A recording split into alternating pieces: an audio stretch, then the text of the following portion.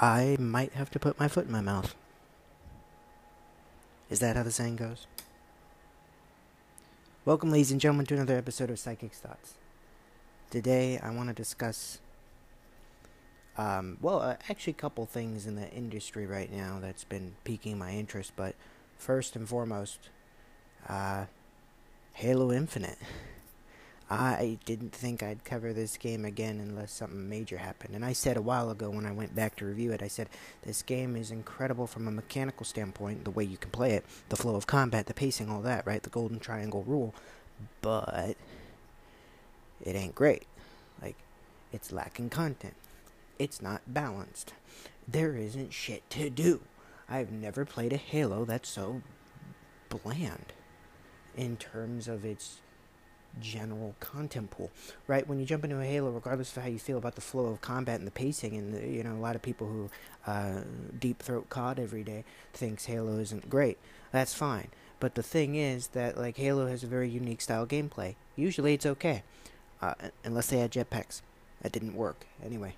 Halo Infinite really melds Bungie and 343 kind of perfectly, in my opinion, with the movement and the combat and the weight and the crunchiness of how it all feels. It feels very fluid. It feels really good. So what's the problem? Because that's usually the hardest part, the balance. Making sure it feels fun to play and is replayable in the sense of the gameplay. It's very satisfying when you get a kill, the time to kill. It encourages gunfights, but it doesn't have them linger forever. And when you play Halo, you know people have a shield, an overshield on. And it regens. It's not like COD where like you get a bajillion hit markers. You're like, what the fuck is going on? I'm using a 5.56. This should be hurting them, right? No, this is pretty standard Halo stuff. So that's not really the issue. There's some issues there. There's some bug fixes, balancing weapons that are so fucking weak you might as well never touch them. Right? And that's okay, that's always going to happen. But the problem that Halo Infinite faced at launch, which was acceptable for the first month because it technically launched earlier than they said they would as a surprise to celebrate the 20th anniversary, to kind of beat out the competition with COD and Battlefield, all that.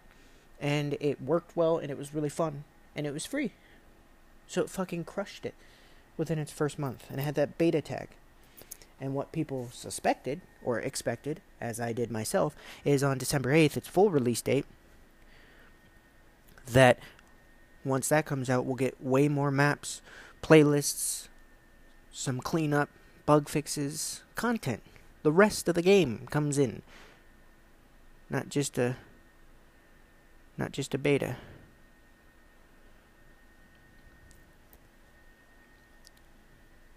So what happened? Nothing. On December 8th, the campaign came out, fine, and a small patch with some bugs and balances.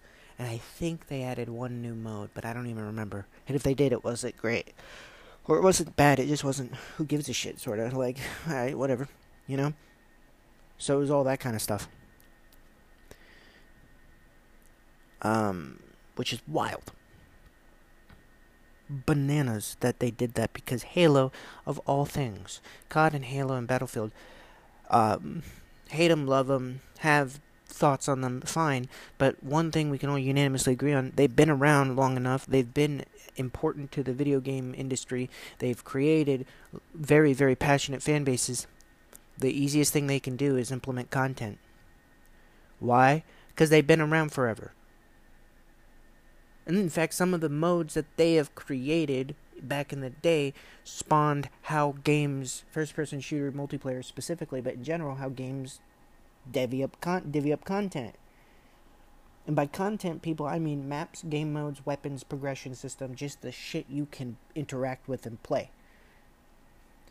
And Halo, for all of its problems it's had with Halo 4, 5, and so on, even Master Chief Collection at first. Master Chief Collection didn't have really a problem. It was just buggy. It just didn't work. It was because it was so fucking complex for the time. When it came out in 2014, 2015, it was a fuck ton, or 2013 I think even, or 2014, it was a fuck ton of stuff to maintain at first. So it took a couple years for that to get really fluid. Now, Master Chief Collection is one of the most prime example and definitive ways to look at how to enhance and remaster an entire franchise, including the multiplayer. Keeping it all on one singular dedicated pool of players with new servers, improvements in stability, optimization, some gameplay balances, but keeping all of the aesthetics, just bumping up the visual quality and the frame rate and the stability, and fixing some bugs that had to do with limited hardware back in the day on older games. Halo Master Chief Collection is the definitive way to play any kind of remastered game, to go and play remastered maps with the same exact mechanics that you had back in the day, but on servers that aren't closed and on better playing versions of itself. It's the definitive way of doing it. So if you're a Halo fan and you don't have Halo Master Chief Collection, go get it. Whether you have Game Pass, download it. And here's the thing, people are like, it's such a big game, it has all these games. You can choose what to install from it. Not initially on the download, unfortunately, but once you have the game fully downloaded, you have to have enough space to get it all in there, and then you can quickly uninstall what you don't want. If you don't want the campaigns, you can basically choose between campaign and multiplayer for each game that's in there, because Halo Master Chief Collection has Halo Combat Evolved, Halo 2, Halo 3, Halo 3 ODST, Halo Reach, and Halo 4. They'll probably add Halo 5 at some point. I don't know. And then obviously Halo Infinite, it's its own thing. So, that's a lot of fucking content, people. It's one of the most reputable video game franchises of all time. The amount of modes that you can mix and match, because you just select them. You filter them out. Oh, I want to play Halo Reach modes and maps, and I want to play SWAT and snipers and assault or Slayer, and you load in, and it'll put you in the Halo Reach maps with the Halo, and you can button map it to the specific Halo game of your choice, as well as some other general options. It's just perfectly done for what it is and what it's trying to do. I mean, obviously there's always room for improvement, but it's just a really, really good example of done right. And why I'm mentioning this is the amount of fucking content in that game, obviously because it's 6 games or 5 games combined in one, but still, the amount of content from the modes, the maps, and the diversity, and you can customize your Spartan and all that, is insane. And people, Halo doesn't have guns you customize, which isn't a big deal. It never has. But the thing is that that's a huge facet of customization and progression for many games, like Battlefield, like COD, like others. Kitting out your weapon, that is what changes the balance of the game, and that's what a lot of people like to grind for camos and for better attachments. I am one of those people when it comes to other games, but Halo's an arena style FPS. You pick up the guns, or you start with a base gun and you can pick up the more powerful weapons. That's just how it works, and it's great for what it does. So the problem that Halo Infinite had at launch is it had like 2 or 3 modes and like 5 maps. Okay, fine for beta. They added 1 mode and like 1 new map. And I'm like, what the fuck are you guys doing? And some of the maps are only limited to Big Team Battle. Okay, that's fair. So that counts in that pool of maps. Like, there are 6 total maps. I'm just fucking amazed at how limited the content was. And people, we didn't get new content. Like, genuine substantial bulk of new content and fixes and optimizations for 6 months, 8 months, really. We had a few playlists, a few updates, a few small balances, and that was good. They added Team SWAT, they added a few other modes, they added like one map in a mid-season update. Oh god, they drip fed and fucking slowly. I said this before. When you're doing a live service game and you're updating content and you're doing a seasonal based thing, if you're a franchise like Halo or COD or Battlefield or something that's been around for 20 years or that has enough content already established as precedent, limiting that content at launch is a clear and decisive move, and players know it. They feel it. They're like, what the fuck? We used to have this, now we don't. Now, to be fair, in Halo Infinite's defense from a financial and from a legal standpoint, they are technically allowed to do that as in a multiplayer game because they didn't charge you up front. It's a completely free game, whether you have Game Pass or not. Even if you don't, if you have PC and Xbox, it's free to download and play. And I'm going to tell you guys this much. For a free-to-play game, this is probably the best-made free-to-play game out there. There's never been a Halo that's been free-to-play, by the way, so that's an incredible move. And that's why that Battle Pass is in, and that's partially why they're allowed to get away with it as much as they are, because no one paid for them. You didn't pay them $70, so the service that they have to provide doesn't have to be as consistent. In my opinion, I just think that's the logic behind it. I don't think that's right. I don't think that should be the case. I find that egregious because they still need to uphold their word to the fan, and they need to be mindful for their own sake, for their own work and their own game. They're passionate. They love the game. They're not trying to make it worse. They aren't.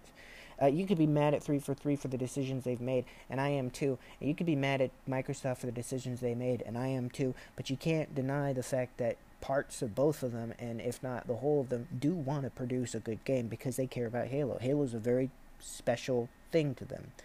And when you play Halo, when you look at the way they talk about it, even when it goes through its worst times, you can tell that they still care about it. It doesn't feel like how Activision treats COD. I mean, obviously, Infinity Ward Trek, they care about COD.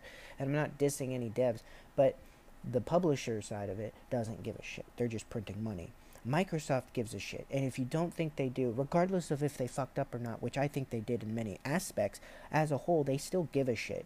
If they didn't, they would have put it out in 2020. They would not have delayed it a year to fix it. The community gave feedback. They realized Microsoft delayed it a year to not launch with their newest gen console, which is a staple in Microsoft for having Halo launch with new gen if possible. And they pushed it back a year to give 343 time to fix it. And boy, did they fix it. From what we saw from the E3 demo. So, I mean, in many ways, kudos. They did a good job. But I've said this enough. Halo Infinite's a good game, but it's not even like buggy. It works pretty good. I mean, it can be buggy. It's not perfect, but like overall, it's pretty fun. The problem is there's not enough to do. It's really a problem. Like you get in there and you will get bored after 30 minutes, not because of the gameplay, not because of how you progress. Battle Pass, they need to improve. They've been slowly improving progression. They need to have cross-core armor. They need to have better customization and progression in terms of visual aesthetics. That is how you get a level of progression since there's no weapon trees. That's fine, but they need to improve that. They have been, so no real biggie there. They've been fixing that. But the bigger issue is there's not shit to do. Still, to this day, it has been a year since this fucking game has come out. And I'm tired of it. But I will say this. They added Forge mode. And holy fuck. That has changed everything. Let's get into it. Welcome back, ladies and gentlemen. Hope you're all doing well. I was pretty much going to make this episode about Halo Infinite and then sprinkle some other stuff in there, but I've decided to kind of change my course. And I'm now going to make this entire episode about how important updates and continuous patches and content improvements are to live service games. And I know that's kind of an obvious thing, but that's just going to be the more broad strokes, and I'm going to look at it more and close, comparing the large AAA first-person shooter franchises. So, Halo Infinite, as I talked in the previous segment, great game in its core gameplay mechanic loop, horrible in the lack of content. Just like to the point where even a non-Halo fan would be looking at that and be like, what the hell happened? I thought you guys had all these modes and things that people could do. You know? It's those kinds of things. And what Forge added was essentially game development. Let me try to see if I could stress this enough. Halo Infinite's Forge mode is probably the most incredible Forge mode that's ever been built for Halo, and also the most complex. Like, holy fuck, is it difficult. Now, my dumbass thinking I could be a game developer, blah, blah, blah, sits and really gets into it, but I made my first Forge map on there, which I'm very proud of. My friends can attest to, it's brilliant. It's called the Ramp of Death. Basically, it's this large ramp with explosive coils of all kinds dropping down out of the sky and blowing up on the ground. And you have to race all the way up, make this huge jump, hit this teleporter, and then you win, and then you can pick up some weapons and fuck up your friends who are trying to race. It's not very complex, it's very simple in its overall design, but my god, was it difficult to learn. But I think this was a great opportunity for me to learn the basic mechanics and get comfortable, because now I'm very comfortable. I don't know what the hell I'm doing, but now I'm far more comfortable than I was. Playing around with it all, and it is very complicated. There are so many assets to use, from buildings and decals and decorations and the items and objects and fixed and static and all these things. You can resize them. You can click them together. It's pretty much all the assets. I would imagine almost all the assets in game, and then here's the extra layer of complexity. You can do basic script writing and programming for these things through visual nodes. So you open up this script board and you can say, cause and effect chain reaction sort of events, or you can trigger dynamic responses. And then, of course, you can test it in two ways. You can just test general scale by just switching back to your Spartan out of the Forge editor little robot orb floaty thing, for those who know Forge. Or you can hold down and test it full in terms of health and damage and fall, and all of the mechanics and all of the physics are live. You can save iterations and stuff. It truly is an incredible piece of work. I'm not a game developer. I like tinkering around and playing with it, making some bases and stuff. It's so time consuming that, and it's fun, but it's like it's like a really complex Minecraft, or just a more complex Forge, I guess. I used to play Forge a lot in Halo Reach, and that was pretty much it. I never touched it in Halo 5, because by the time it came out in Halo 5, I was long gone from that game. I touched it a little bit in Halo 4, it was alright, but Halo Reach is where Forge was my first Halo game, was my first rated M game, will always have a special place in my heart, as I've said many a time, and Forge mode was just an extra layer. I mean, wow, there you could build all these things, and then shoot your friends and stuff, and have all these prefabs, and I miss it. I really makes me nostalgic. I miss those days. I miss building sniper bases with my buddies and trying to shoot the shit out of each other. Having a weekend where we would just play those kinds of games. Forge, big team battle, team SWAT, team snipers, not a care in the world, infection, not a care in the world. It's a Saturday. It's in 2013. I'm 13. I'm in middle school. I think the world is a stressful and exhaustive place. It was. A lot happened when I was 13. And in my upcoming music, you'll hear more about that. But anyway, but still, somewhat simpler times where I could just sit and game all day. Which is funny, because today I've been, with my life, it's one of those things where it's like crazy amounts of really productive, really insanely busy, making film, writing music, doing schoolwork, promoting and creating content for Psychic Brand, just all this stuff all at once. And then there are days or weeks, but right now it's usually just a day or two in between where it's fuck all nothing, which is good. Means I'm getting what I need to get done, and I've got time to breathe in between. So today's gonna be one of those days where I just game. But Forge mode in Halo Reach was one of these things where it was complex, but it wasn't too complex. It just allowed you to build stuff, and it was simplified. It was designed so a 10-year-old, 12 or 13-year-old could pick it up and figure it out, which was me.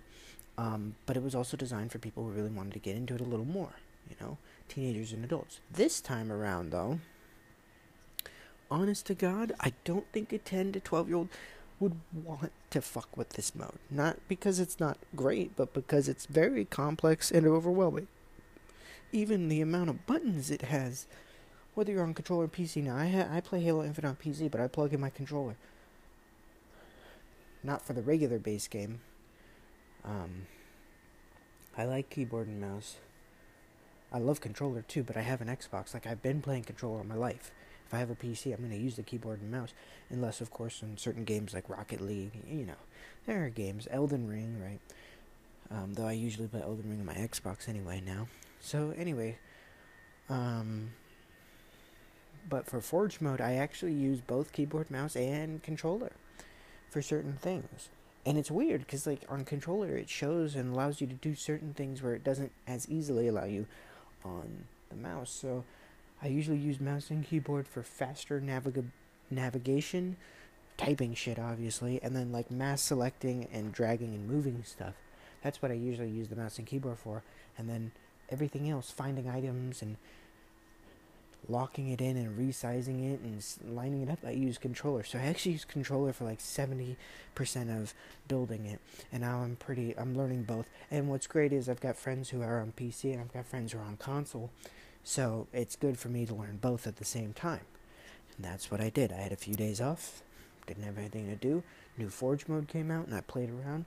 And you guys may not know this about me, but when I have a project, personal or that was given to me, I'm gonna try to do it to the best of my ability, right? And like really make sure it's high quality and I really put in the time. But that means I might just sit there and work on that project for 5, 6, 7 hours straight without like a piss break. Not really. I would still pee and drink water and eat, but seriously, like, I really wanted to build this Infinite Forge map thing before the weekend, before Friday night. So my buddies, when they got on to try it and download the new update and more seriously play it, they could have a map they could play. I think I spent a total of 6.5 hours on this map. Once again, not a very complex map, but I was learning all these new features. This mode is complex, but it's nice because it allows you to maneuver the way you want. Now, I do have some problems with Forge. Some of it is just too mechanically complex. Movement's a little too slow. Selecting, grabbing, resizing items, and certain key button mapping things feel awkward. And I do wish we could button map the general movements and what does what. At least some of it. The more basic movements, at least, and grabbing and selecting and all that. Because like on a controller, hitting B on Xbox, which usually means crouch, right? For PlayStation folks, that would be right, like circle, It's usually like crouch or back up or, you know what I mean? Or descend. That's usually what B is mapped to across the board universally. And then A is jump, right? The traditional Mario A is jump. Go up. Ascend. Not in Forge. Fucking in the regular multiplayer of Halo Infinite, it's that way. But no, in Forge, it's flipped. Pressing A goes down, pressing B goes up. And there's no way to change that I know of. There could be. I haven't found it. Keyboard and mouse makes sense. Keyboard and mouse is like... W's forward and all that, but but if you're looking up with your mouse, then W is up, and then S is down, I believe, or maybe it's C, but I have C button mapped as crouch for me, because my hands are weird in the way I hold position on the keyboard. I never control as crouch. I never got that. That's a little too far for me. I can hit it, but it's inconsistent. It's not where my hand position rests. But I realized that I don't think I put my hand properly. Like I put my thumb on spacebar for keyboard mouse players. Don't be too horrified. I put my ring finger on W. I put my pinky on A. My middle fingers can hit ER and D. and then my index finger can hit R, T, G, F, V, and C. Works just fine for me. I don't know. Everyone's different, right? Anyway, so some of the button mapping is weird, but the complexity of Forge, and when you look at other people's designs, oh my god. It's like modding, but it's in-engine, in Halo assets. Some of the people that are making this stuff should be hired. They're making maps. First of all, there's this recreation of Blood Gulch. Holy fuck. Wow. It is so good. It's better than any recreation, remastered Blood Gulch I've ever seen. I don't know. Maybe there's someone else who's done it better. I have yet to see it. It looks, first of all, looks beautiful. It's laid out pretty perfectly. And knowing how complex it is, just building a ramp with some fucking explosives, a lot, by the way, took forever. And I really have always empathized and found intrigue in game design. I'm not going to do it. I don't have the wits to do it, but I've always found it just a fascinating form of art and mechanical and technical skill. And I had to do a lot of balancing in my own map and mode, because I had these explosive coils, because I didn't know how fixed and programming and static and all these other things worked at first. I had these big coils that started from the sky, fusion coils and shit, right? And variations of such, fall from the sky while you're racing your mongoose up this ramp, causing some obstacles. And so, as I was adding them, it was a balance of, not adding so much it breaks the game, but then also adding enough where the explosions hurt you or scare you or excite you, but not just fucking murk you against every turn. And at one point I added this little cluster. I had copies in the sky of 3 or 4 coils, 1 or 2 regular fusion coils, 2 hard light coils, and then 2 of the kinetic coils. The kinetic ones are the more just like a frag grenade explosive. The hard light coils are like scattergun, laser, shotgun blast. Those things are like a Gauss turret cannon. If those explode and the projectiles that fly out of them, which go very far, if they touch you, you're immediately incinerated. So, as cool as that is, that's what started to add the legitimate threats and the physical damage to players when driving up that. So it was a balancing act. And at one point, I had this little cluster up in the sky way off in the distance. And when you start the match, I wanted a few explosions to go off in front of you. And I wanted them to spook you. I didn't want them to hurt the player, nor did I want them to destroy the very vehicles they need to race immediately. And at first, what I did by accident is I was lining it up way off in the distance, and I put it way off to the left quadrant of the starting line, way high in the sky. So far away from the starting line, and the way it was angled with those hard light coils, as soon as I did this test simulator, did the full test run through, when it fell and it exploded, the hard light projectiles immediately shot through and destroyed the entire line of mongoose and blew them all up, including anybody standing next to them or on them, in 3 seconds, and vaporized everything.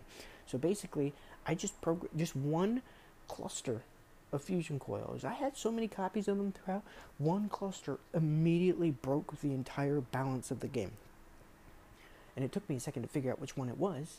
And I kept testing. I'm like, is it just a fluke?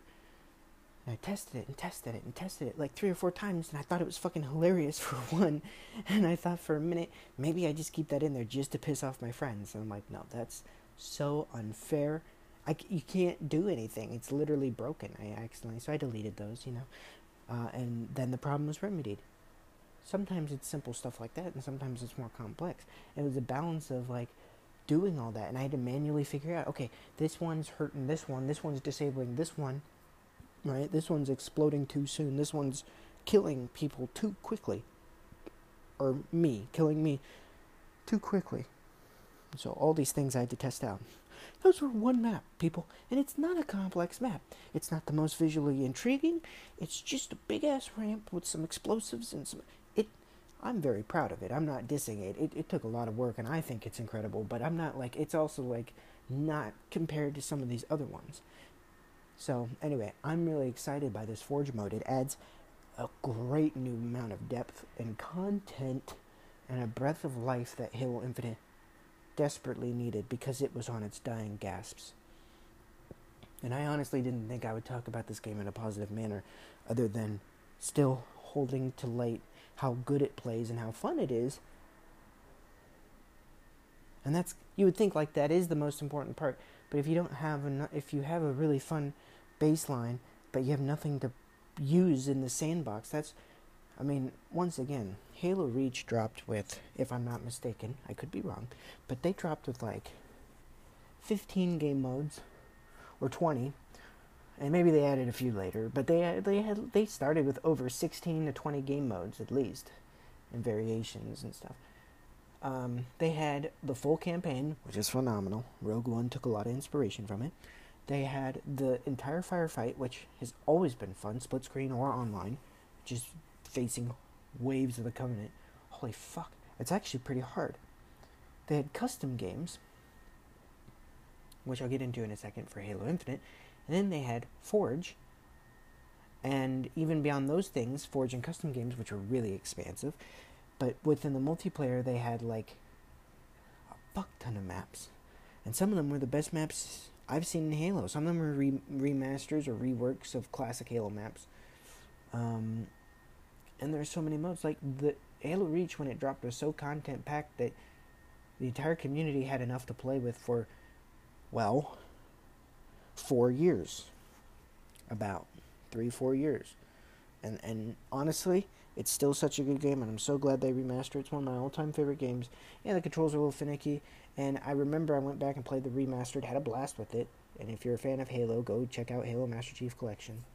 But I had a blast with it, and it occurred to me, like, Infinite was out at that point. I'm like, man, Infinite plays so well, and is such an improvement and a good blend of Bungie and 343, and it has enough of the new modern twists that make it feel like a modern Halo mechanically, and movement and shooting and all that. But everything else isn't all that. Like, visuals are good and all that, but like, optimization's okay. It's just like, it's not fun. There's nothing, like, none of the maps are unique.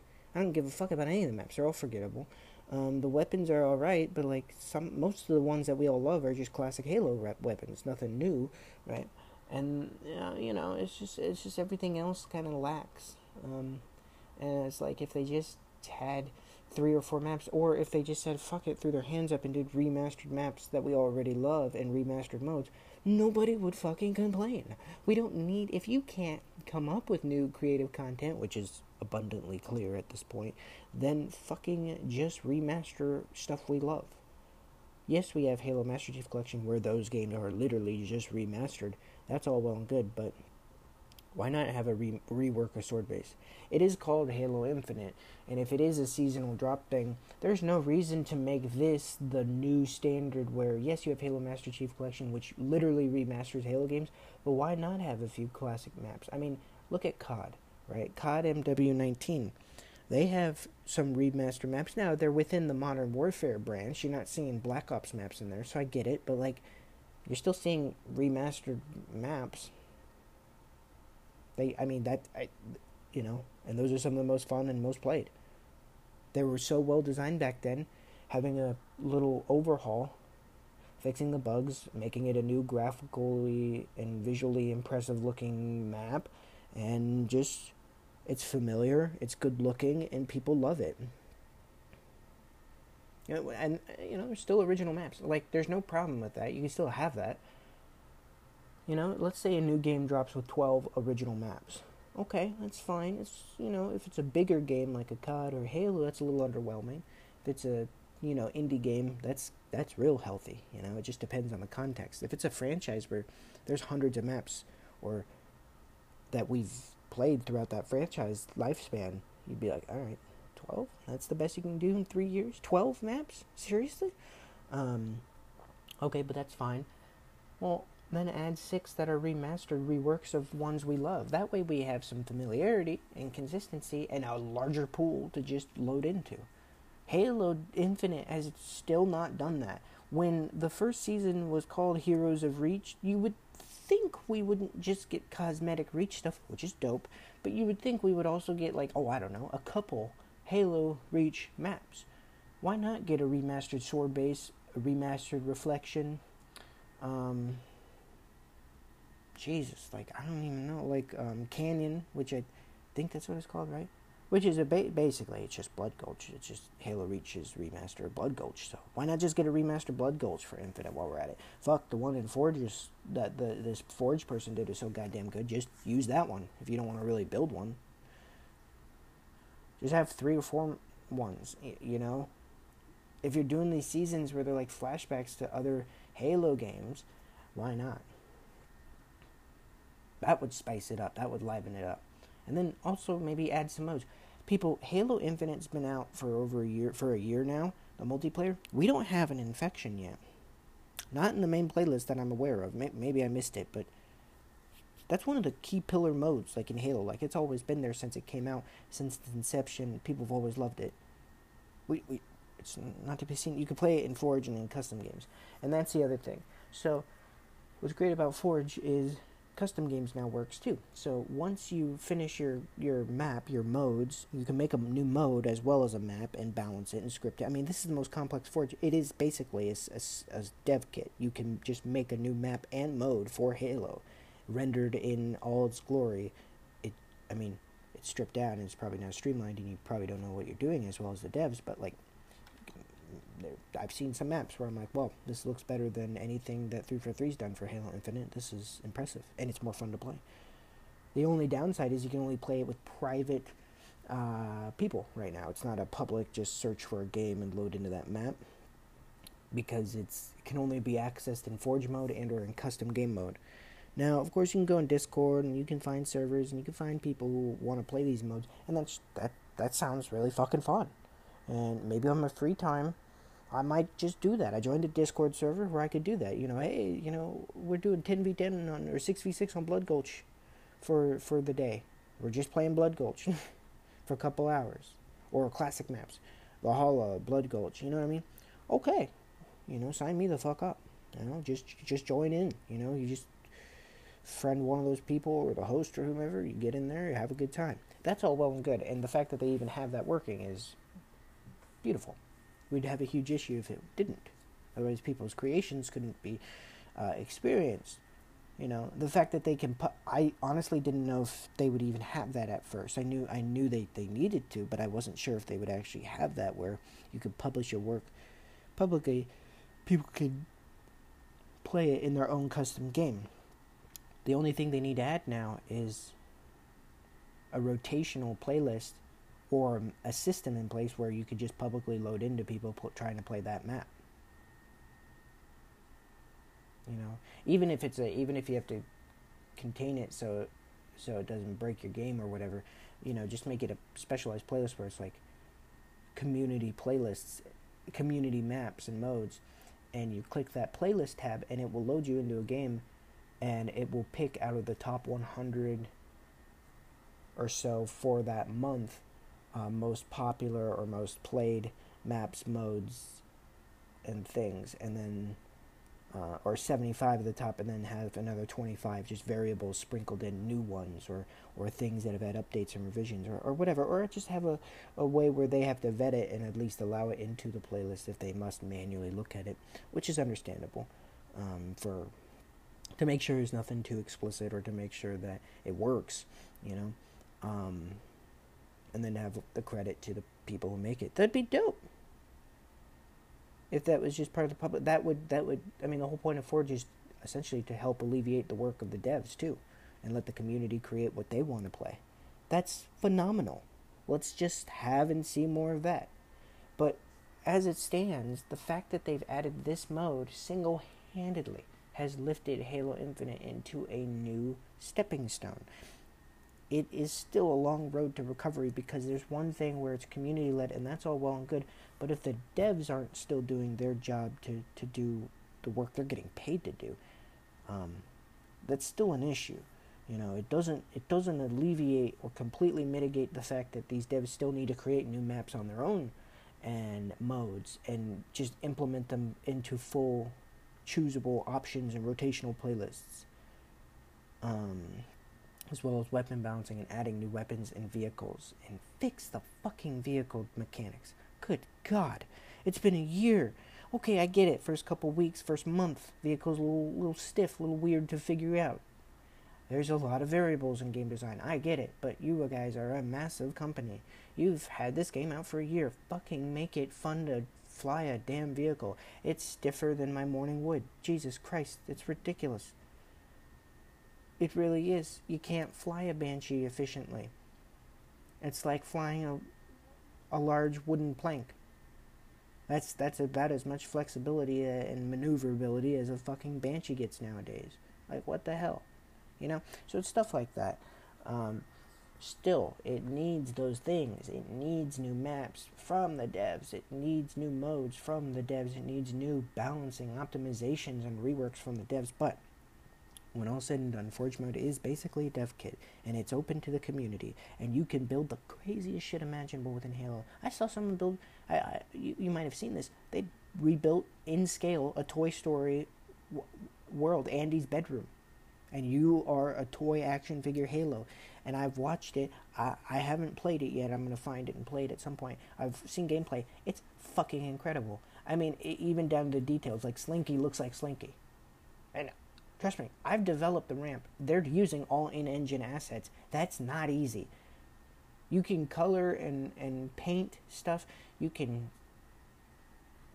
I mean, it's absolutely insane because the amount of tools at your disposal in Forge is all there. It's not just prefabs or presets.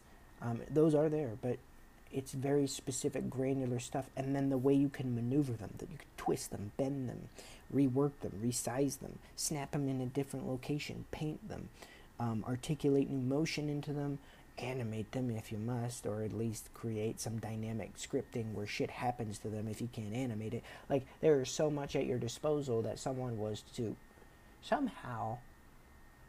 They made a very accurate looking toy. In fact, when you watch it, unless, like, when you watch the gameplay, if you don't know Halo, like, obviously the way, like, the HUD looks and the way they're holding their guns, and specifically, like, the Halo assault rifle is iconic, right? In its design. But let's be honest with ourselves, people.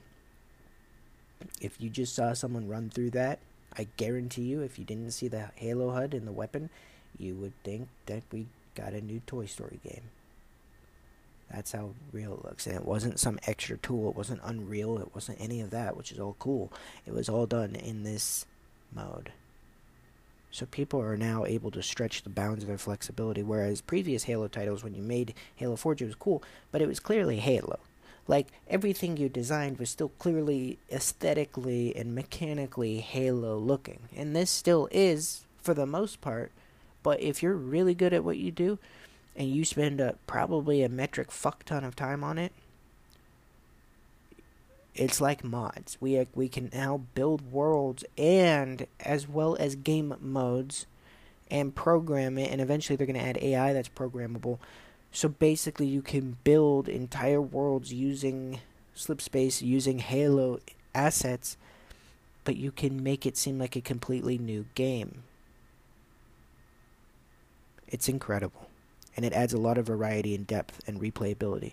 And the fact that we could play other people's builds with your friends in custom games, or meet random people through Discord or other places to go find a custom game together is amazing. So if they add a general public playlist rotation where you could just load into them without having to meet people outside, and, you know, some bug fixes and optimization, there's some crashing, there's some hitching, there's some frame rate dips when editing Forge Mode, all understandable. This just came out and it's very dense, as well as that they just streamlined some stuff, made a few things little less clunky feeling, but to be honest, the more you do it and the more you get used to it, it becomes way more streamlined and fluid. So kudos to them. This has single-handedly helped Halo in ways I could have never imagined a Forge Mode to do. They also had a co-op campaign. They've done some optimization. They added 2 new multiplayer maps. Who cares? They don't look that interesting. I mean, they play fine, but they're just not that memorable. So yeah. But yeah, Halo Infinite's Forge has really put this game in a new light. And I can't wait to see what they come up with in the future of it. Because this wasn't even a full seasonal update, folks. This was a mid-season winter contingency, which I love the name of that, update, which is dope. If this isn't even a full season thing, first of all, folks, let's just get one more thing out of the way. I'm not forgiving them for the stuff they've missed. I'm just very proud that they're finally taking the steps they need to amend what they've done wrong.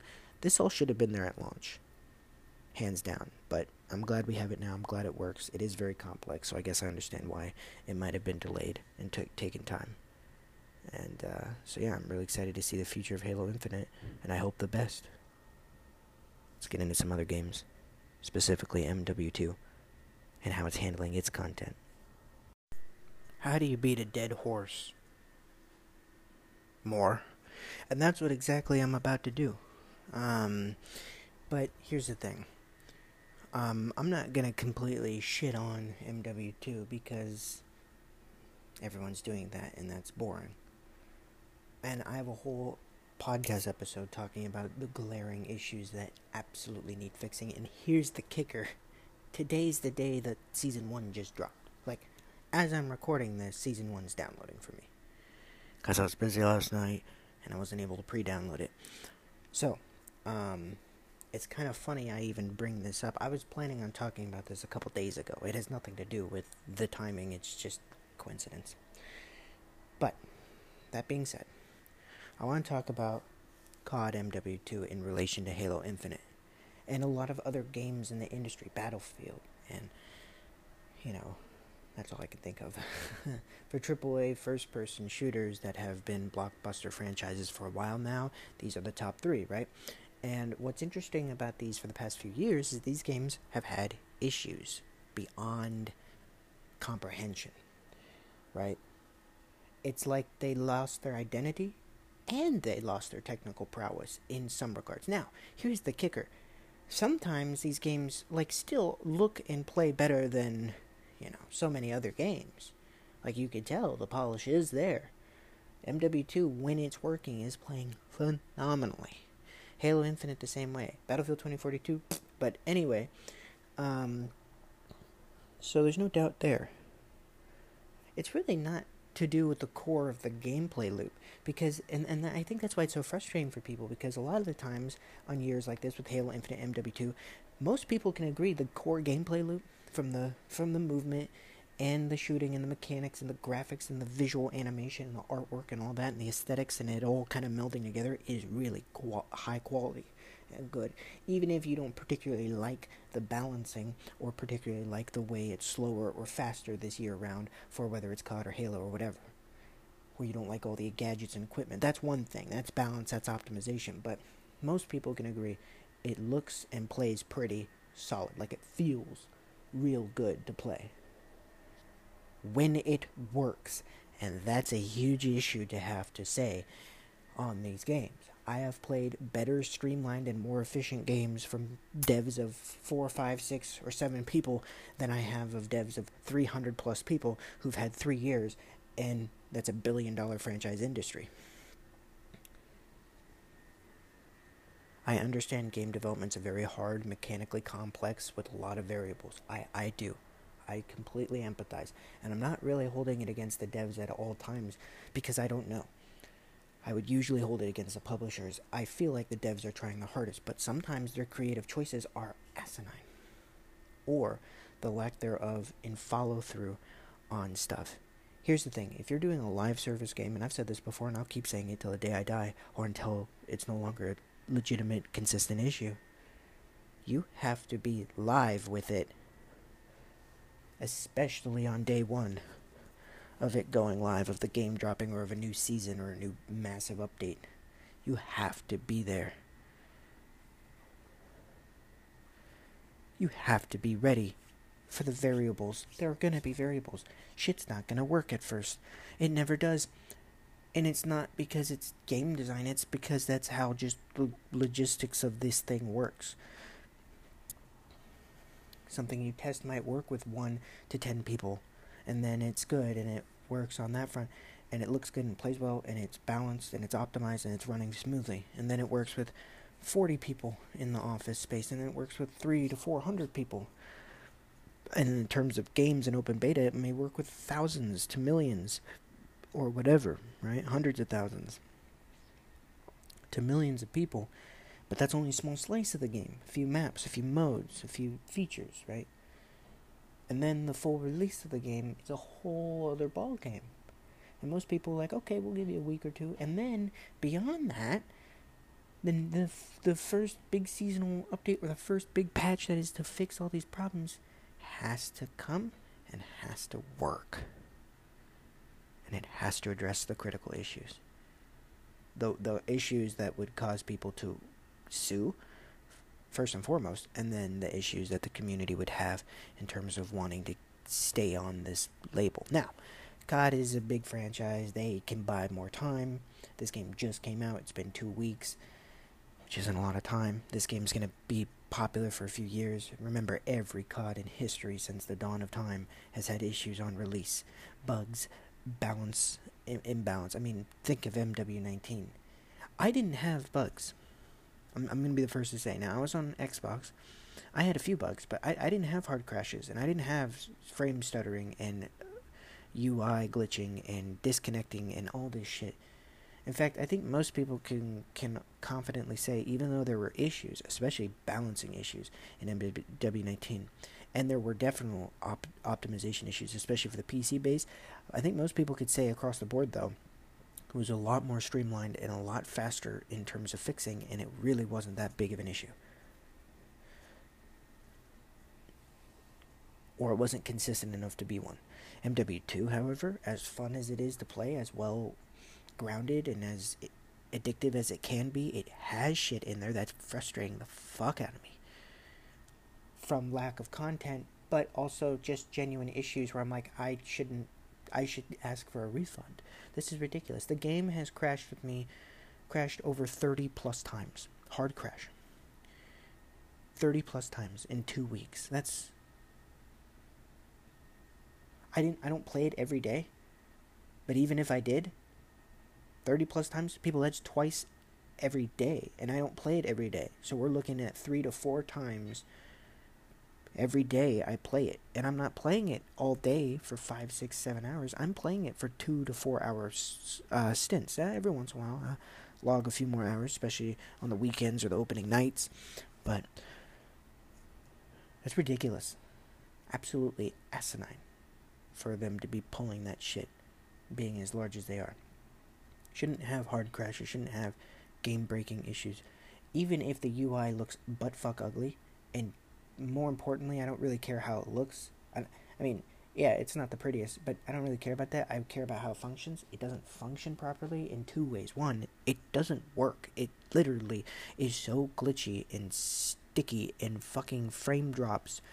I run my menus at 60 frames per second, which should be no problem with the PC I'm sporting, but also with this type of game, and it still fucking just glitches every time you join someone, every time you leave something. And it goes for everybody. It glitches. The whole game freezes. That's a problem, because you have to join people and you have to switch into new games because it disbands lobbies every game. So after every game, your game kind of freezes up, and sometimes people's games crash and they don't realize because the lobby's always freezing anyway. Shit like that. It just shows unpolished and it's not professional. It's not of quality when it comes to these things. Yes, the UI design isn't the greatest. It's hard to navigate, but my bigger issue is that even when you are navigating it, it's stuttering. You can't open and customize your loadout while you're in a game. It just will freeze your game. You just might as well not. And you can't even do it when you're in a party lobby. You can try to do it quickly, and it may stick, but it's finicky. The best chance you have is backing out and being in your own lobby and doing it and then going back in. Though most people won't do that, they'll take the risk anyway. Shit like that. Now, have they fixed these things? I pray to God they fix some of these things to where they don't even need to mention it in a patch note. This is optimization 101. This is stuff you don't need to say. They said UI, UX optimization bug fixes. I pray to God that's all those. And I hope to the Lord Almighty that these frame hitches and hit registration is being fixed. I just finished downloading the Season 1 patch. This has some new content. This has Warzone 2.0. This has DMZ. This has the new Battle Pass, new guns, all that, and balancing on some of these weapons. Also, I read the patch notes on the balancing of these weapons. It's fucking ridiculous. Some of them make 110% sense. They're not all bad. In fact, most of them are fine. And really, actually, I guess now I think about it, the only thing I'm disappointed that they didn't balance, the only gun that I know for a fact needs a massive balance is the M4. It needs to be nerfed um, in damage range and in recoil control. Not a lot, 5-10% margin, just so it's not as easy to beam people across the map with the starting weapon. But I guess most people aren't going to be playing with that because of camo challenges, so maybe they thought it was irrelevant. I don't know. I guess it's not really an issue since people have either moved on or I still see people running with M4s all the time though, because that's what wins games. But that's the only one. Everything else seems logistical. Like and the nerfs for these guns that desperately needed it didn't nerf it so bad where you can't use it. It just made it not as easy. Like the SPR 208, which is one of my favorite guns, and the variation of such, the SAB 50 or whatever. The SP 208 has significantly increased flinch resistance when you're hit or when you're shot at, which is important because it used to have none, and so people could quickscope you without any punishment to aiming down iron sights. And then SAB 50 is a little less on the flinch resistance since not many people are using it, but it's still there. So they nerfed those just a hair, but it's not really nerfing. They actually, I mean, we'll see how it plays out, but it seems like they balanced it. They added shoot house, they added hardcore, which is great. We'll see how that all works. I haven't tested it yet, so I'm not speaking on that all. I will do an update on Season 1 in a couple weeks, most likely, once I get some more time with it. Maybe sooner.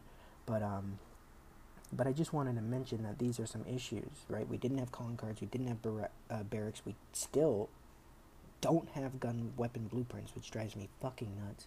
But okay, no weapon blueprints, didn't have hardcore.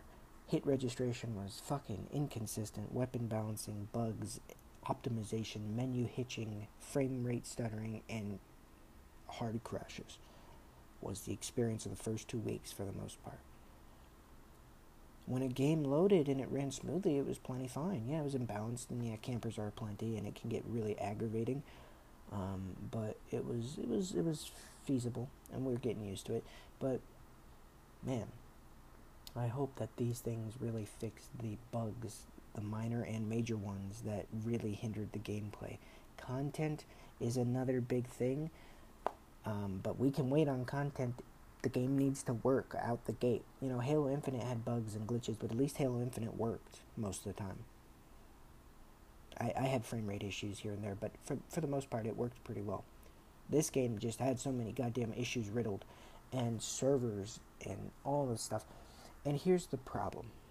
Here's the problem with live service and content updates. First of all, it allows them to cut up content and drop it however they see fit instead of releasing a full package game, which I don't particularly agree with. At the very least, if you're going to do live service, at least start with even a little more content and buy yourself time so the first season one is actually substantial, adds some new stuff, and really fixes stuff. But don't make these seasonal updates the only way to do massive bug fixes. They had 2 or 3 title updates, which means instead of small server-side in-game updates, you know, it take a half a second and make you restart your game like full, you'd have to download an update. They only had 1 or 2, and they were for bug issues, and they fixed some of the more critical ones and reduced the crashing and stuff. But every time they fix one thing, another thing pops up. That's just what happens. Okay, fine, whatever. But they did fix some stuff. Here's the thing, though: just do more of that more quickly, so Season 1 can have a few more bug fixes and balances, but also just mostly have content. Yeah, it's fine to bundle them both, especially when it's only 2 weeks apart, but for the future, like, I don't think we'll get a Season 2 for a couple months. If we have major bugs and issues here that aren't necessarily game-breaking, just some headache bugs, they'll fix the game-breaking ones as quick as possible, but headache bugs and stuff, why wait? Why not have a mid-season huge bug update? Because they got to deliver more content mid-season anyway, weapons, a new map, some modes, so they'll probably do it that way. But it's just frustrating because every time we download these updates, especially for a game this big, servers are down because somehow they still don't understand how many people would jump on, which is wild because this game just came out and had the largest opening of the ever, I think. So at that point, shouldn't you know exactly how many people are going to load on and give you a little bit of headroom for extra people who buy the game late? Let's say 100 million people got on opening first 2 days of MW2. So maybe make it 110 to 120 million possible players to log in at the same time. I don't know how servers work, obviously. It's probably more complex than that, but like just in its simple thought process, why not just make it that way, calibrated to what you've previously just experienced with such a large opening, give you a little extra headroom, and then you wouldn't have server downs. And then also, do they not test their shit? Apparently, multiplayer feature, social tab isn't working. Like, it's these things that drive me nuts, because I'm like, we just want a clean update. We just want an update that fixes things, adds stuff, and doesn't come with baggage, doesn't have issues that you then need to fix on top of the issues that either weren't addressed in this update or need to also still be fixed. Issues on issues. Yes, there are variables. Every time you move one thing in a game, another thing moves with it. I understand that, but Jesus Christ, do they not have the resources and time to double check this shit? Because they used to. They used to. And regardless of how you feel about the movement and the balancing, the weapons and the grind and all of that, I think most people's experiences are hindered by the way the game is not properly fully functioning and running. That really takes away from you able to experience the actual game. If you can't load your weapon in properly, or if it hitches and your frames stutter too much for you to land a shot, or your menu crashes, or your game crashes your whole game crashes mid-match, that dampens your experience exponentially. And I've never realized how much it can so quickly. Because for one, when it's on console, I feel like it's a little better optimized, but like, I could deal with it for a while, but people, this wore down on me. I still play it, but like, I stopped playing it as many hours. I'm still loving it. I'm having a blast. I'm super excited to hop into Season 1. Don't get me wrong. And I'm excited for the future content, because I really do think this is a solid entry. The first one we've had since MW19, and it's a really good game. But there are issues, man, and some of these issues are easily understandable, and they're not always being addressed, and it frustrates me to no end to know that this billion-dollar product that you have just been selling to people, you're not prioritizing. Warzone 2.0 is the priority right now. I don't give a flying fuck about Warzone 2.0. Good for them. I'm not worried that Warzone 2.0, it'll have its issues and it'll be fixed. It has separate teams working on that. They need to focus on the 2 weeks of the game that's been out, that has been selling, that has had issues. And they have been, but they need to equally. So we'll see.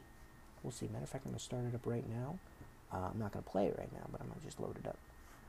Does it even load up? Is the question. No, I'm kidding. It loads just fine. Yeah, it's been having issues. There may still be some server issues.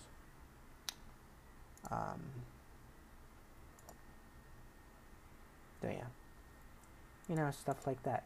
It could be very frustrating. Hopefully it didn't reset my settings the way I had it. I don't see why it would. No, it didn't. We're okay.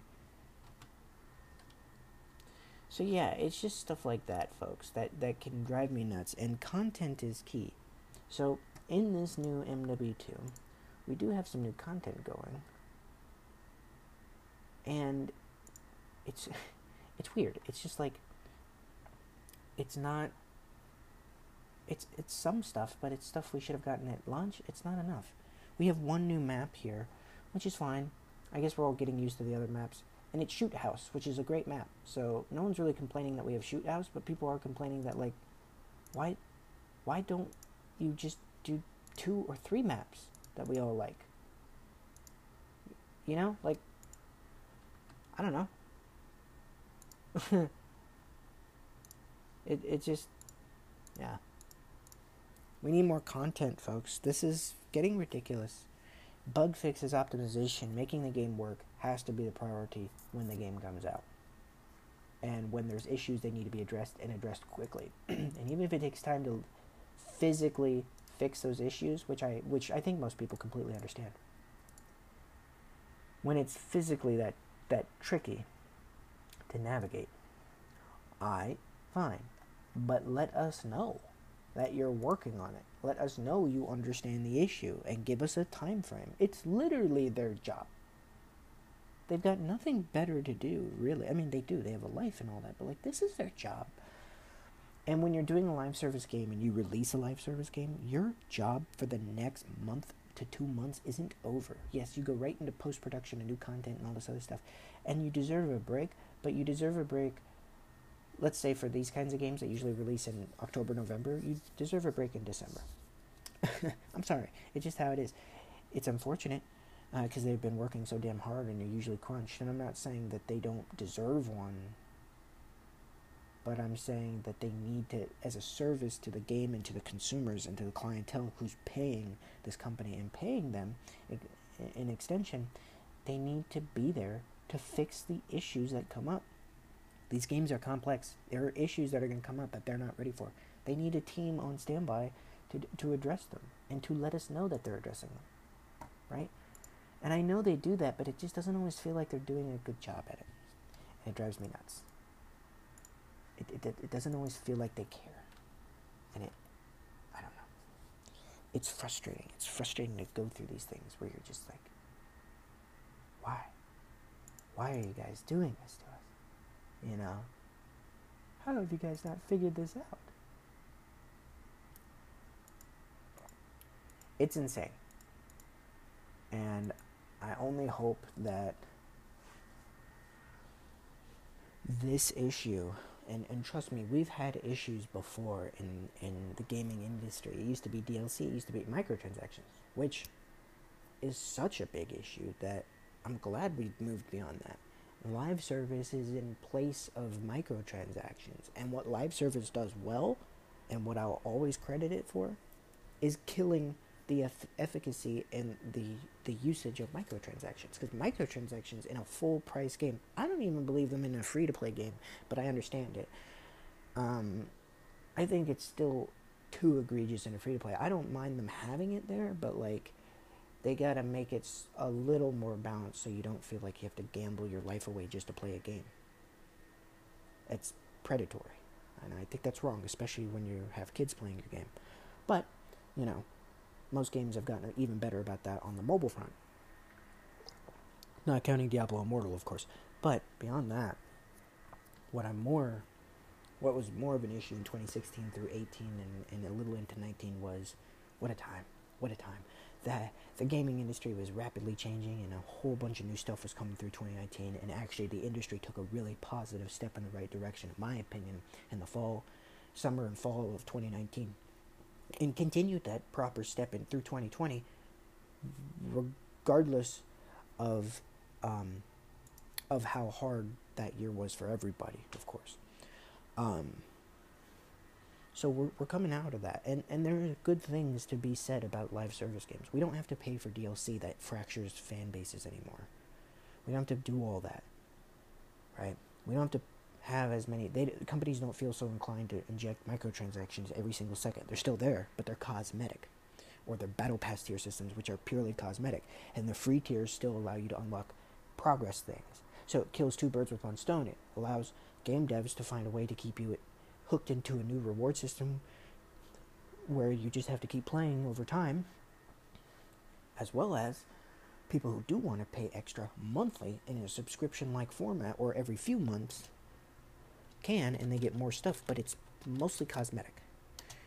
The thing about COD's Battle Pass is actually kind of good, is you do get weapons, which is like huge gameplay variation and could be very imbalanced, but everyone can get those weapons because they're in the free tier. So it's not about money, it's about time, which is not always the most fair. So, obviously they shouldn't have weapons like, I don't think you should have weapons past the 50 tier mark, or if you do, it has to be a really good weapon, and nothing really above 60 to 70 tier mark, because people just don't have that time. And it's not fair if they don't get that weapon just because they're busy and have a life, especially for the COD community.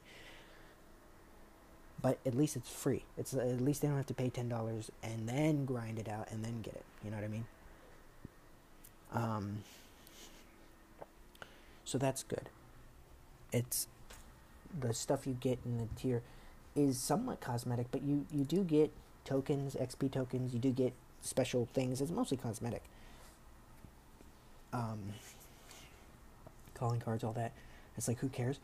I don't really care about the cosmetic stuff, but it also gets you COD points. So if you buy it once and you plan on playing this game a lot, which I do, for the next year at least, consistently, this one might be my main multiplayer squeeze for a while, you get COD points, which are the way to buy the next season pass. And in fact, you get enough to buy one. You need 1,000, I think, or 1,100 to get the COD. The next, usually it's a battle pass is 1,000, which is $10, right? It's funny. This time around, I think they make it 1,400 COD points you can get in total. So it gives you a little extra, so you can buy a pack or get you something nice if you want, which is cool. Those kinds of things are good. I have no problem with that. Okay?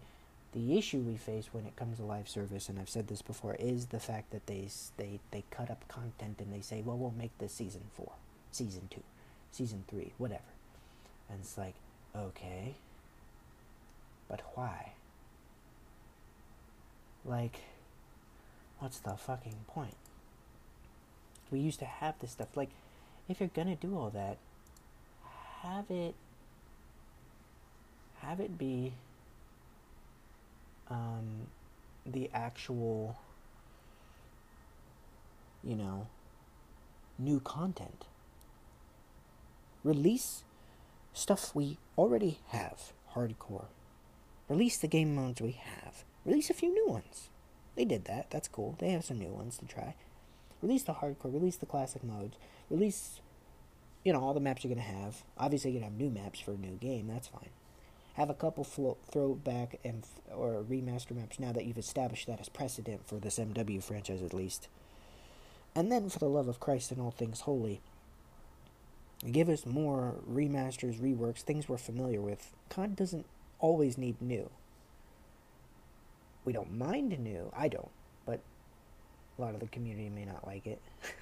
May not be for the new features. But, it's just one of those things where it's like they're drip feeding content, and the biggest problem that you can have is like the first month for a COD game is gonna be when most people are on it. Don't drip feed your first season. Don't drip feed that content. Make a lot of it. Make it fun.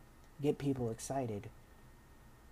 Then drip feed stuff in between until the next big content update in a few months, and make some of that old stuff, make some of that new stuff. I think Modern Warfare 19 did the best job of doing that in modern history, in recent history of a AAA first-person shooter across the board. Vanguard did a surprisingly good job with content amount. It just wasn't fun to play, and the maps were unoriginal. I actually like the MW19 maps. A lot of them are memorable to me. Not all of them are great. Not all of them are memorable.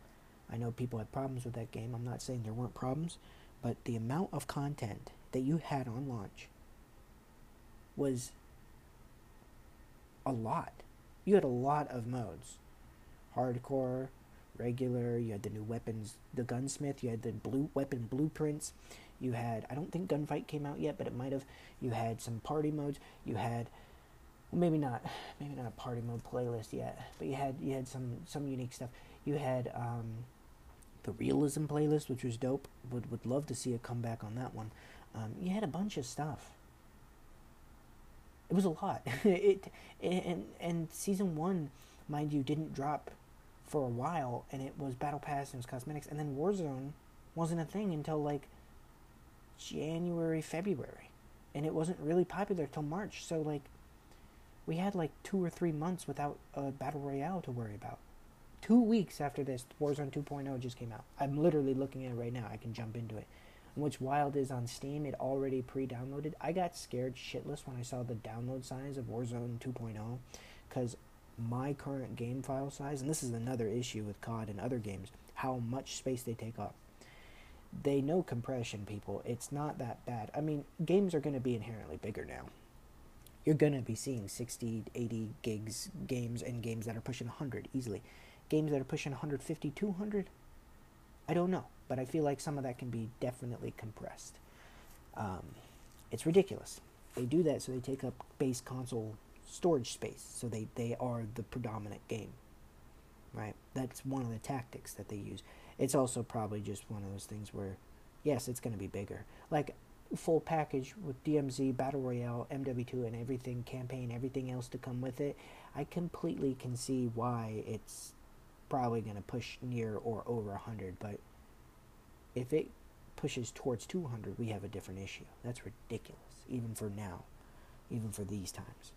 Elden Ring is like 60 to 70 gigs, and that game's fucking huge with a lot of mechanics at play. Massive. So, some of it I'm just like, come on guys, get your shit together. But anyway, it is fascinating to see how all this plays out.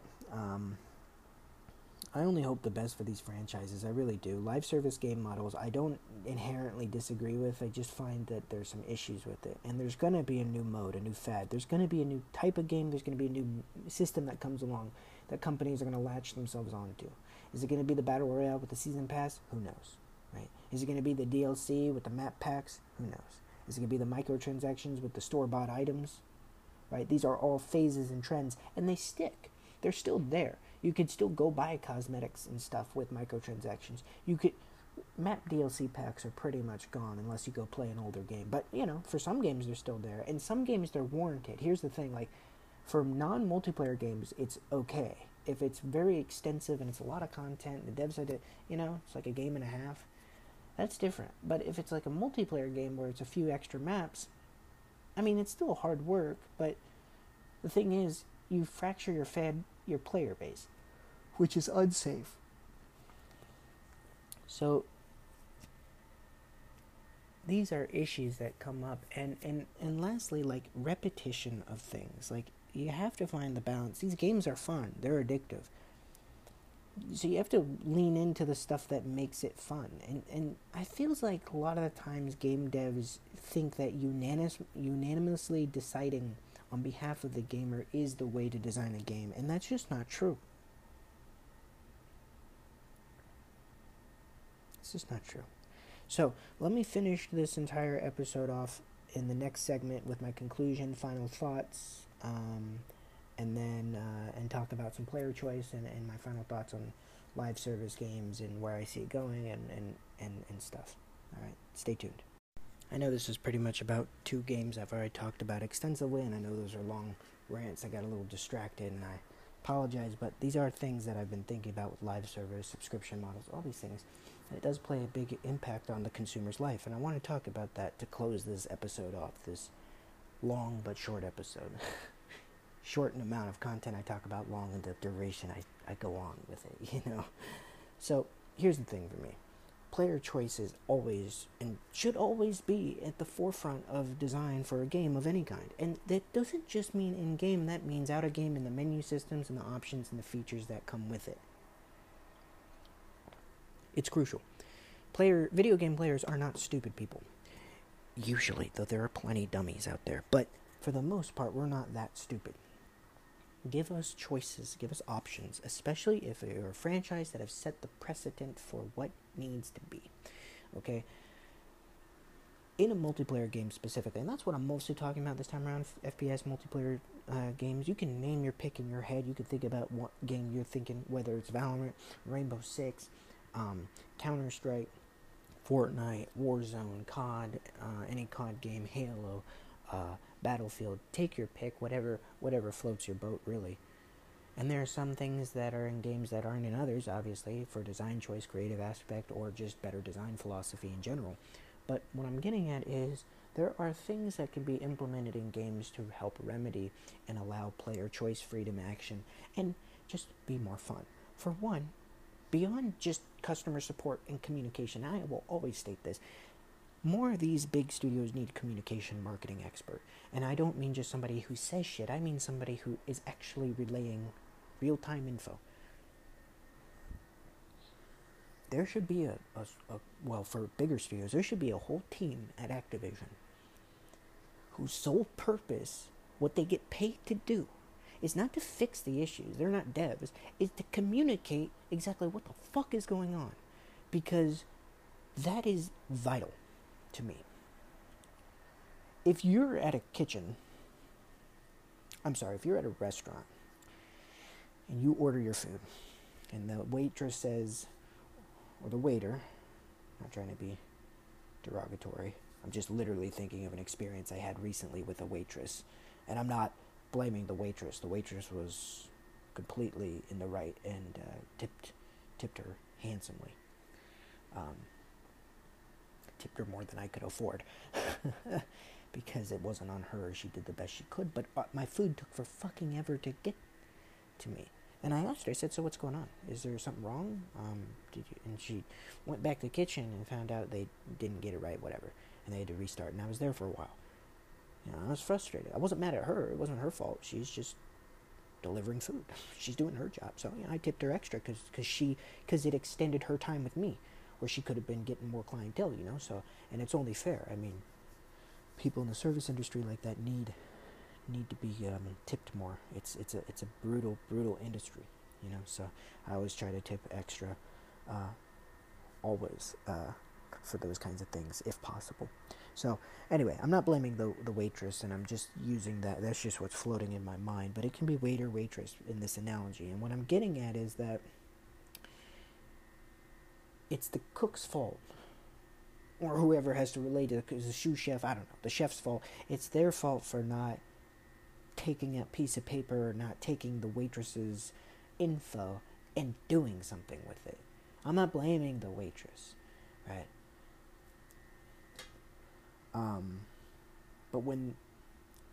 But there's two issues at play in this scenario. It wasn't really a big deal. It just delayed my meal for 10-15 minutes, and it was kind of the wrong order. It wasn't the one I exactly ordered. It had some variation, so they compensated. I tipped the waitress. It was no big deal, really. I mean, no one would have known of it. I just left it. But it's just floating in my mind because this is how I think of games right now, right?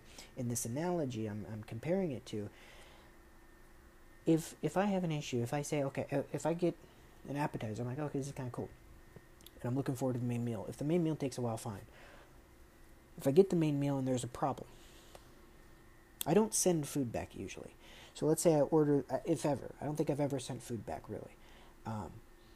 So let's say I order the meal and it takes forever, and I'm like, hey, what's going on? They're like, oh, we forgot it. I'm sitting there wondering, just doing my own thing, talking to people. I think I was alone this time, so I was just, playing on my phone, writing something. So it's no big deal, but it's just like, if I don't know stuff, I don't know that, like, the issue could have been resolved much faster and could have saved me time and money and energy and everyone else involved. And that's not the waitress's fault. It's no one's real fault. It's just the lack there of communication. The fact that no one could say, hey, sorry, we didn't get around to your order. We're working on it now. And sometimes in restaurants, especially more high-class, fancy ones, they will have somebody who literally comes out and says, hey, we're figuring something out here. Sorry. Sorry for the inconvenience. Here's a gift card. Here's a certificate. You get a discount. If there's an inconvenience. Sometimes it's the manager. Sometimes it's a front, the hostess or host. Sometimes it's the waiter or waitress. It just depends. But my point is, there's no communication. So what I was expecting and what I was paying for, or being ready to pay for, wasn't even being developed. And even when it wasn't the way that I originally, under the pretenses and the information that I was given on the menu, purchased. That's what happens in AAA game spaces now. We will pre-order, or not, even if you don't pre-order, you will purchase a game and you will expect this much of the game. If you purchase a hamburger, just a traditional cheeseburger, you're gonna expect what would be in a traditional cheeseburger. Honestly, if you don't get that, if you just get a bun or you get a half-bit burger, you're gonna be a little perturbed. If it comes out undercooked, first of all, it's a health violation, but also it's just like, send it back. Like, make it right. And that's what happens. These games come out undercooked, underdeveloped, and lacking on the features they promised. We're getting undercooked burgers with none of the extra amenities or features. Even though we've been to this restaurant a million times and we've gotten burgers before for years, and they were delicious and they worked just fine and everything was normal. And while that is frustrating in of itself, what something that could help mitigate that is just somebody saying, "Hey, we're working on that. We apologize for this. This is where we're currently at with this. It should be about 5-10 more minutes." That's what game publishers and studios need. They need a communications expert who isn't diffusing tension, whose job isn't to be a bodyguard for the devs, which they do deserve their own privacy. They do deserve to not be harassed. They're probably aware of the situations at hand. That's why there's bug reports. So they're probably trying to fix it. It is their job. And they do have a life. So I don't blame them for just, they need to be left alone to go work on this stuff. They shouldn't be harangued and harassed all the fucking time just because it's not the way you wanted a game to be. You know, fucking go develop a game yourself, you know. At a certain point, you just have to understand that someone is behind this making it. It is a human. But the problem is that we're not getting proper communication, even through the appropriate channels where you'd expect it. I went on Twitter today through Activision support just to see if they have a new ticket, a new webpage up for Warzone 2, DMZ, and the Season 1 update of this game for the eventual issues that will crop up. As of 20 minutes ago, I have yet to see one. Now, it might be updated, it might be in a sub-page I didn't see, you know, who knows. But my point is, there's not somebody out there saying, okay, we are completely aware of this issue. I mean, sometimes they say that, but sometimes they don't. Like, they will not address that they're aware of a huge ongoing issue unless they have to, because they're trying to save face, which I don't get. Because we're living the day of the internet. It's not like back in the day where if there was an issue, you'd have to go on a wiki and a forum, and it would take months. And by the time the months go by, where people coagulate, by the time people get together and figure out that there's an issue, it's probably going to be fixed, right? In 2010s, not everything was so rapid. Now it can be trending within an hour, and everybody can share or experience or understand the universal issues at play.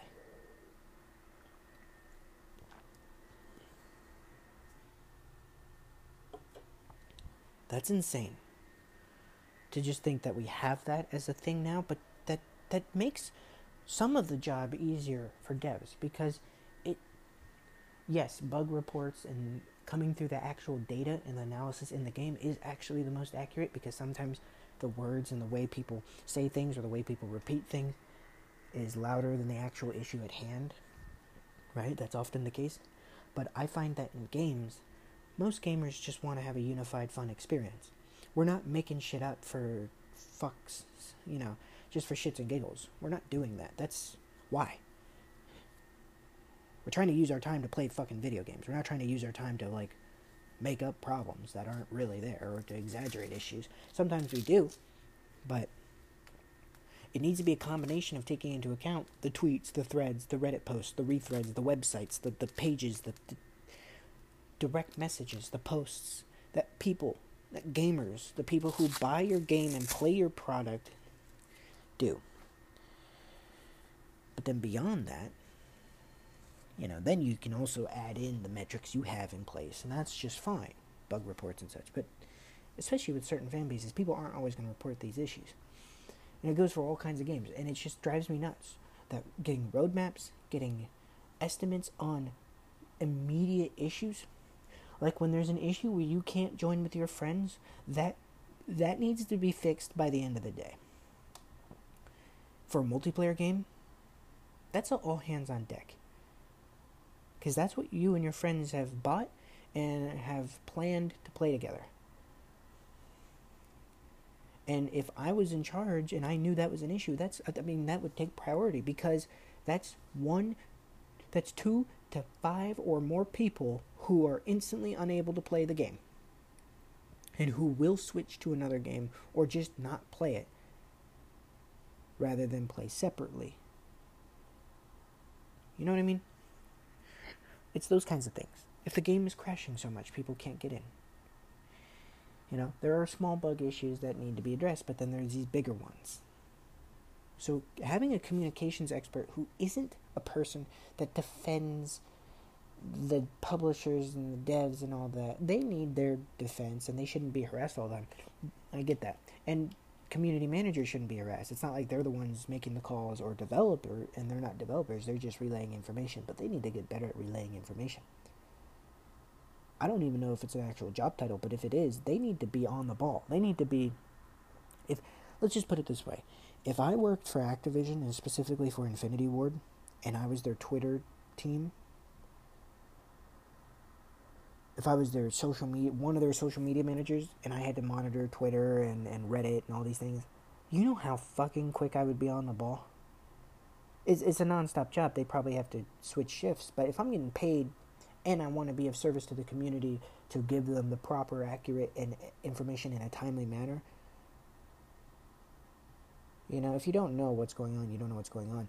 But, if I hear, oh, on day one, people aren't able to join up with the friends, and I see that thread pop up all over, and I just keep seeing that complaint, you know what I'm going to do? I'll probably have a copy of the game at that point. I'm going to try to load in with my buddies. See firsthand. And if it doesn't work for me, I'm going to be like, yeah, no, this is an issue. And then I would call, text, communicate in some way, in person, virtually, however they do it, to the people, to the devs, to that. And that's the other thing. These communication people have to have a direct line to the devs. And they have to know how to filter the proper information. They need to be the safeguard to the devs in terms of not overloading them with information. They don't need to mention every bug, glitch, and tick that's going wrong. They just need to mention the critical errors, issues, or things that need to be communicated back to the community in a timely manner, right? And so that's what I would do. Okay, I get 2 or 3 complaints about this or that. All right, well, guns are a little unbalanced. Whatever, Yes, we'll fix that eventually. And I could even, if I was in charge, I could even tweet. That's definitely something we have to analyze, and we will definitely work on it. One of those safe, we see it, we hear you, we got to work on it. Give us time. And you got to respect when they say that, because they don't know everything, and they can't always work on everything at the same time. They also are being forced by their publishers to produce content for the future. New and old or remastered and such. So those are the kinds of things where it's definitely something you have to be patient with. But on critical issues where you can't load into a game or servers down, well, obviously servers down, then they do know about that.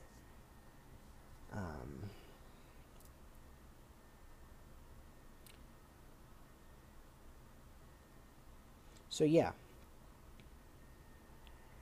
that's just one of those kinds of things where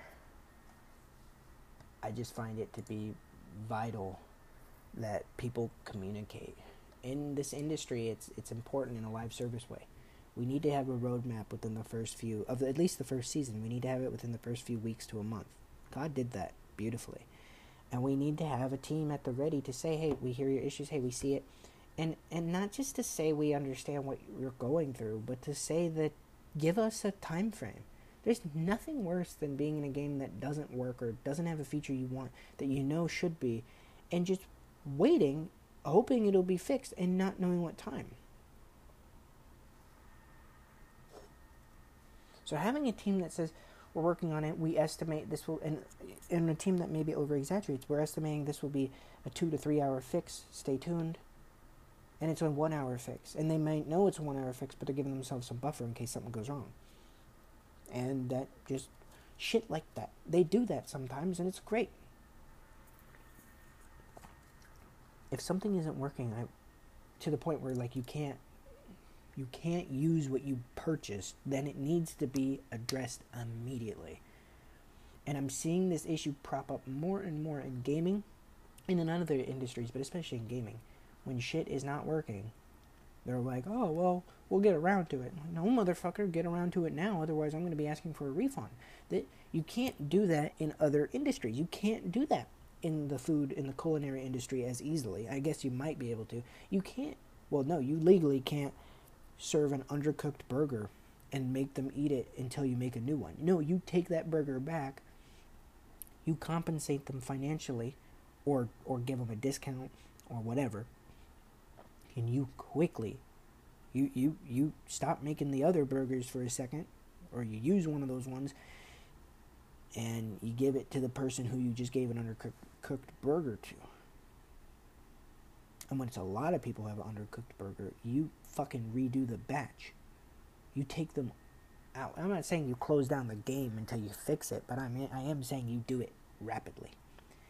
These bug fixes, a lot of these things, shouldn't have come 2 weeks later. They should have come within the first 5 to 7 days. And I know there's a lot of complexity in it, but I'm not saying the weapon balance and tuning. I'm just saying the crashing and optimization issues should have come within the first week. Then the balancing and content could come later, because content is key.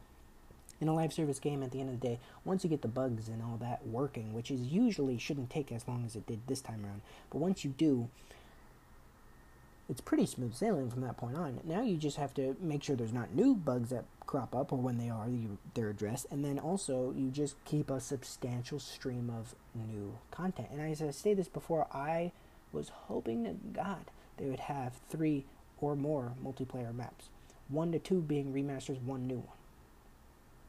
And I did say I was hoping we'd get Shoot House and Shipment, because that's safe, that's easy, they know how to do that, and that's a consistent one. And as well as maybe a Terminal, or a Favela, or something of that nature, and then maybe one other new one. And a Shipment Shoot House 24/7 playlist for regular and for when hardcore drops.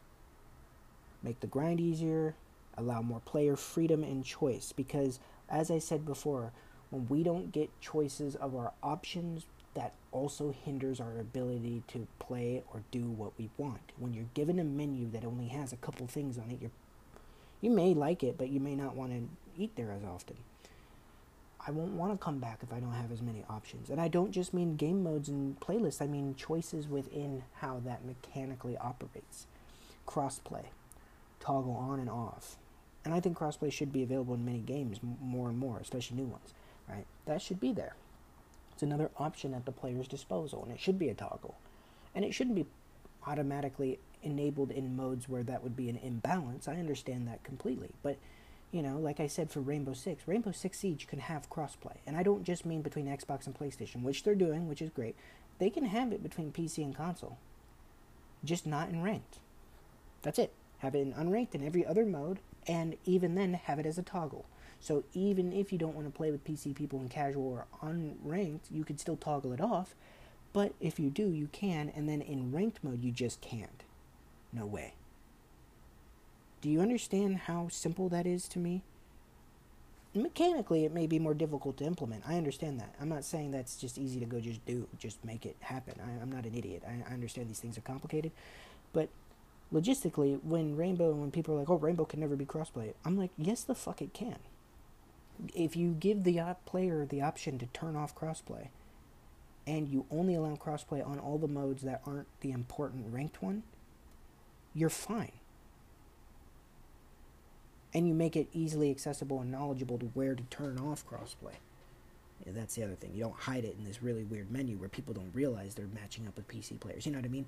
But you do those two things, and that way people who have this game can play with friends in unranked, casual, and the other modes that are on Rainbow, TDM and temporary event modes, seasons, and other stuff, and have a blast with their friends.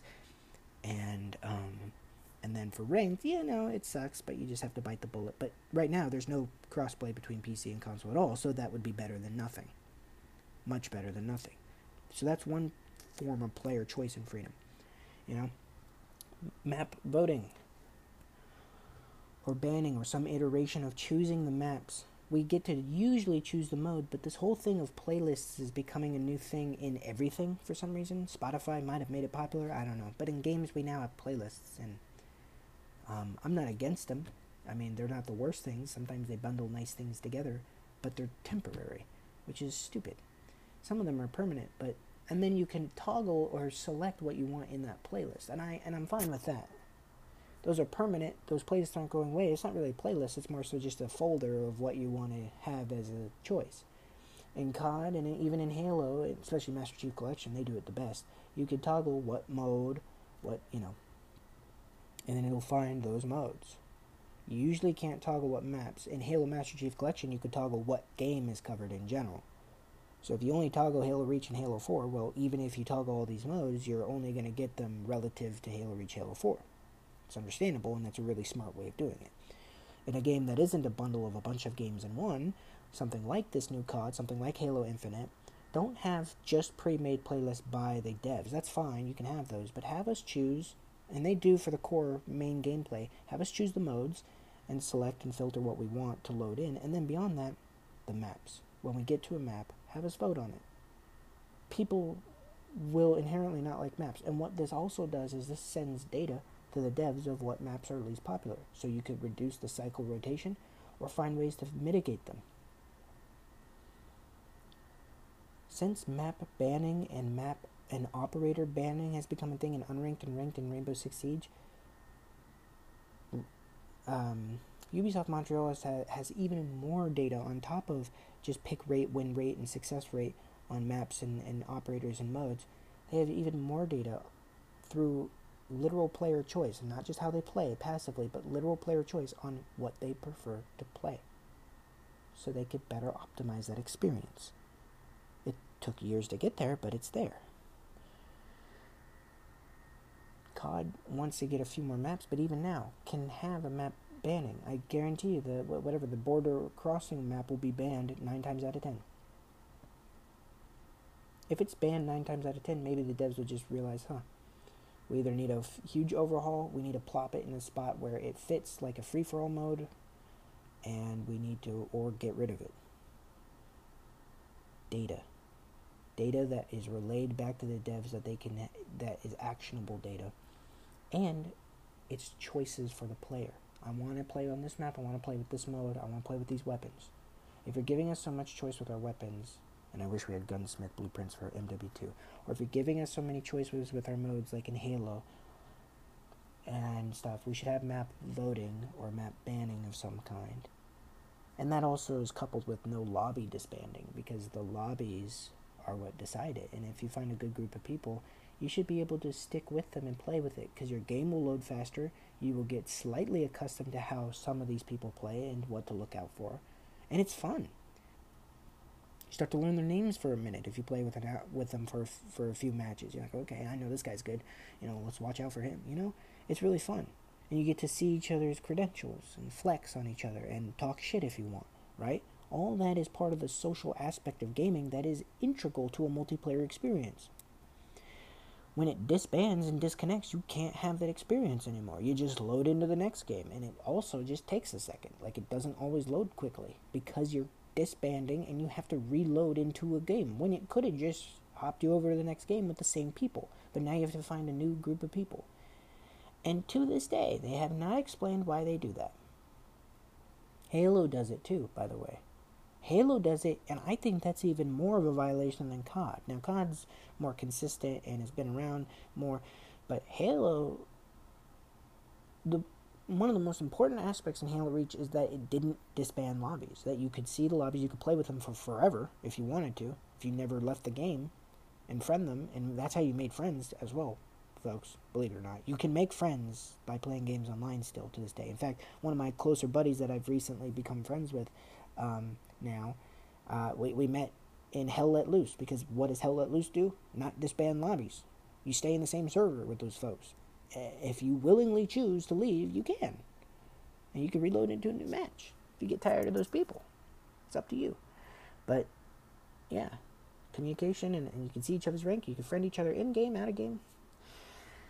It's those kinds of things that we need in these social building blocks and tools. And it's stuff that we've had before, a decade ago, that has been taken away or reduced. And that's, I think, why it's so jarring to us, because it's just like, why get rid of it? It worked just fine.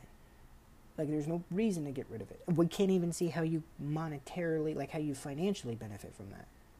How does someone benefit from disbanding lobbies? If player retention, if you get more players to keep playing because they're meeting new people, playing with the same people, learning the mechanics, and get to choose the maps and the modes, so they stay on your game longer, they fall more in love with it, they're more likely to buy your cosmetics, your battle pass, your shit, and they give you more player count time, why would you take away elements that bar them from doing those very basic things? Gamers come into games wanting to play your game. That's why we do it. It's why we're so vocal and frustrated when you implement mechanics that literally block us from doing the one thing you spent so hard and so much time creating. That would be like making a film. That'd be like if I made a film for everybody and parts of the scenes were just not there because it wasn't finished. And when you go into the movie theater, you don't get to choose where you sit. It's already pre-assigned. How the fuck would that be enjoyable? Scenes missing from the movie, some weird technical glitches and imperfections, and you don't get to choose where you sit with your friends, loved ones, or by yourself if you choose. You don't get to choose that. It's already pre-chosen. How the fuck is that enjoyable? Why would I ever do that? Would you ever go and watch a movie of mine again if I did something like that? No. And that would be so bad for me to do.